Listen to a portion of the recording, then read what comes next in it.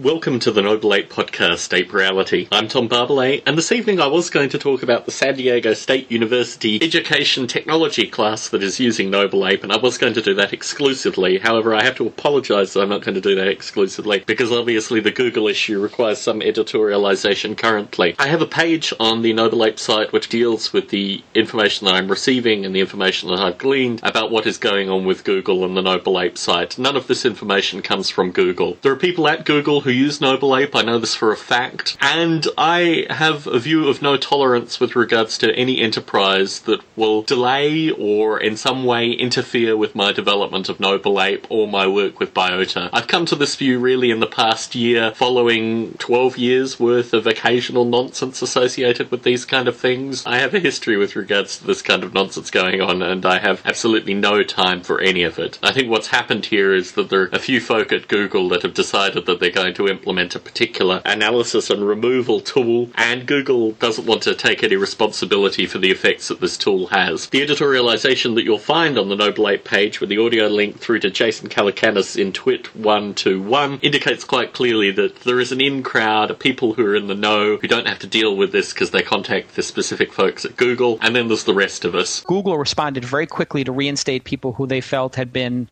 caught in the dragnet unfairly. The page rank thing, you mean? Yeah, I mean, I dealt with, a bunch of people who asked me, like, hey, can you forward me on to somebody at Google, which Right. I did as a favor.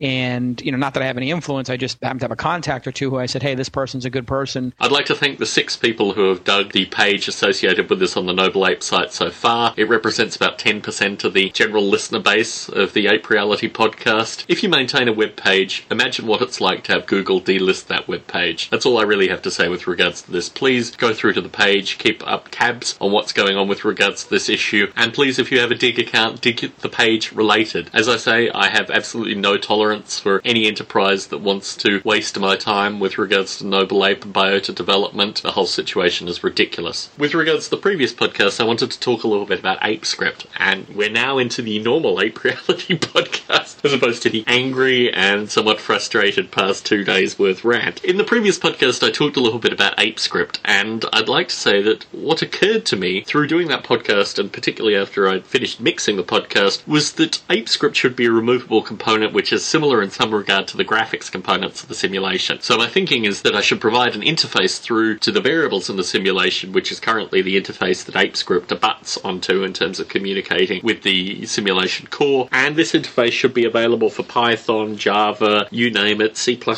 all these kind of possible users of the simulation core should have the same interface. That way ApeScript is removable, analogous to the graphics, and we get to a similar state with what John Klein was talking about with Breve, the removal of Steve in Breve and the replacement of Python. My hope is with the solid core of the simulation isolated in library form, it'll be easier to do a Python integration than the experience Jonathan Klein had, but time will tell. I just wanted to add that ApeScript will be optional, and the interface between ApeScript and the simulation core will be accessible for third-party developers that want to just use the simulation core without ApeScript. San Diego State University. In contrast to the situation with regards to Google and a day prior, I was greeted with great joy. I've got to send a shout out to Corinne and Eric and the lecturer Bernie Dodge, who put out an assignment that utilises the Noble Ape simulation. In fact, Corinne and Eric are currently developing a testing interface for the Noble Ape simulation. It appears like they want to get something, and here I would advise them to take, for example, the location of the apes, because that's probably the easiest thing for them to access, and see what happens over time if you move an ape just a little bit. Run the simulation with the apes all in one position, and then move a single ape and see what happens. I think that's probably what they're looking at, but I think the cognitive simulation and the cognitive simulation with regards to location is probably the best way to do that. It's wonderful to have San Diego State University using the Noble Ape simulation, and I've added them very proudly to the list of users. I was contacted a few years back by a fellow who I thought was at San Diego State University, and then the more I think about it, it was probably UC San Diego. However, my initial thought was, is this person the same person who is setting the assignment as this Bernie Dodge? Obviously, Bernie Dodge wasn't the fellow that I was corresponding with. There's still a mysterious UCSD cognitive AI researcher who used Noble Ape 4 years ago who has kind of fallen through the ether. I'm feeling the same way with regards to the fellow who was at Google, formerly at Apple, who was a Noble Ape simulation user, because I need to track him down too. The final point I wanted to make was with regards to making contact. And I don't want to seem, I've been a little bit abrasive in this podcast, and I don't want folks to assume that this is the nature of the communication that you'll have with me when you make contact. I would like to say, however, that probably the best way to make contact initially is with regards to questions or issues associated with the Noble Ape development, or through the various Noble Ape and Biota Facebook groups. That's a great way of getting in contact initially. I noticed a number of faces on the Facebook group that I need to scratch my head about how they were originally or somehow connected with the Noble Ape development. So it's wonderful to get people kind of into the Facebook group. I was contacted recently by a fellow who just seemed to have no connection and was sending me single line emails. And really, the more email initially, the better. I've got a reference here, people like Melek Qtash and Rudolph in the Netherlands, who sent me long emails initially, and I always like receiving those. I don't know. There's probably some critical length somewhere between 1 paragraph and 50 paragraphs, but I think if you want to get in contact, feel free to. I love receiving contact, but there are some ways that are probably better getting in contact with me than others. The other thing I like to say is that I don't typically do more than 3 email interchanges in a row. I tend to keep things relatively brief with regards to that, just through the way I use email. What I have done, and I've done this with Rudolph and Melek in particular, is I will put email aside and answer them on the weekend and things like that if they're particularly long and detailed, or even better, editorialise them in an Ape Reality podcast. If you send an email to me, it may be editorialised in this podcast. I don't know whether I need to include a warning with regards to that, but that's certainly a possibility. So, for this podcast, if you haven't dug the Google issue on the Noble Ape site, please go to nobleape.com. You'll see the link immediately at the top. I'm doing some rework at the site to try and understand what the issue is that Google may be having, so when they finally do get in contact, the site will be to their liking, whatever that may be, still to be established. However, please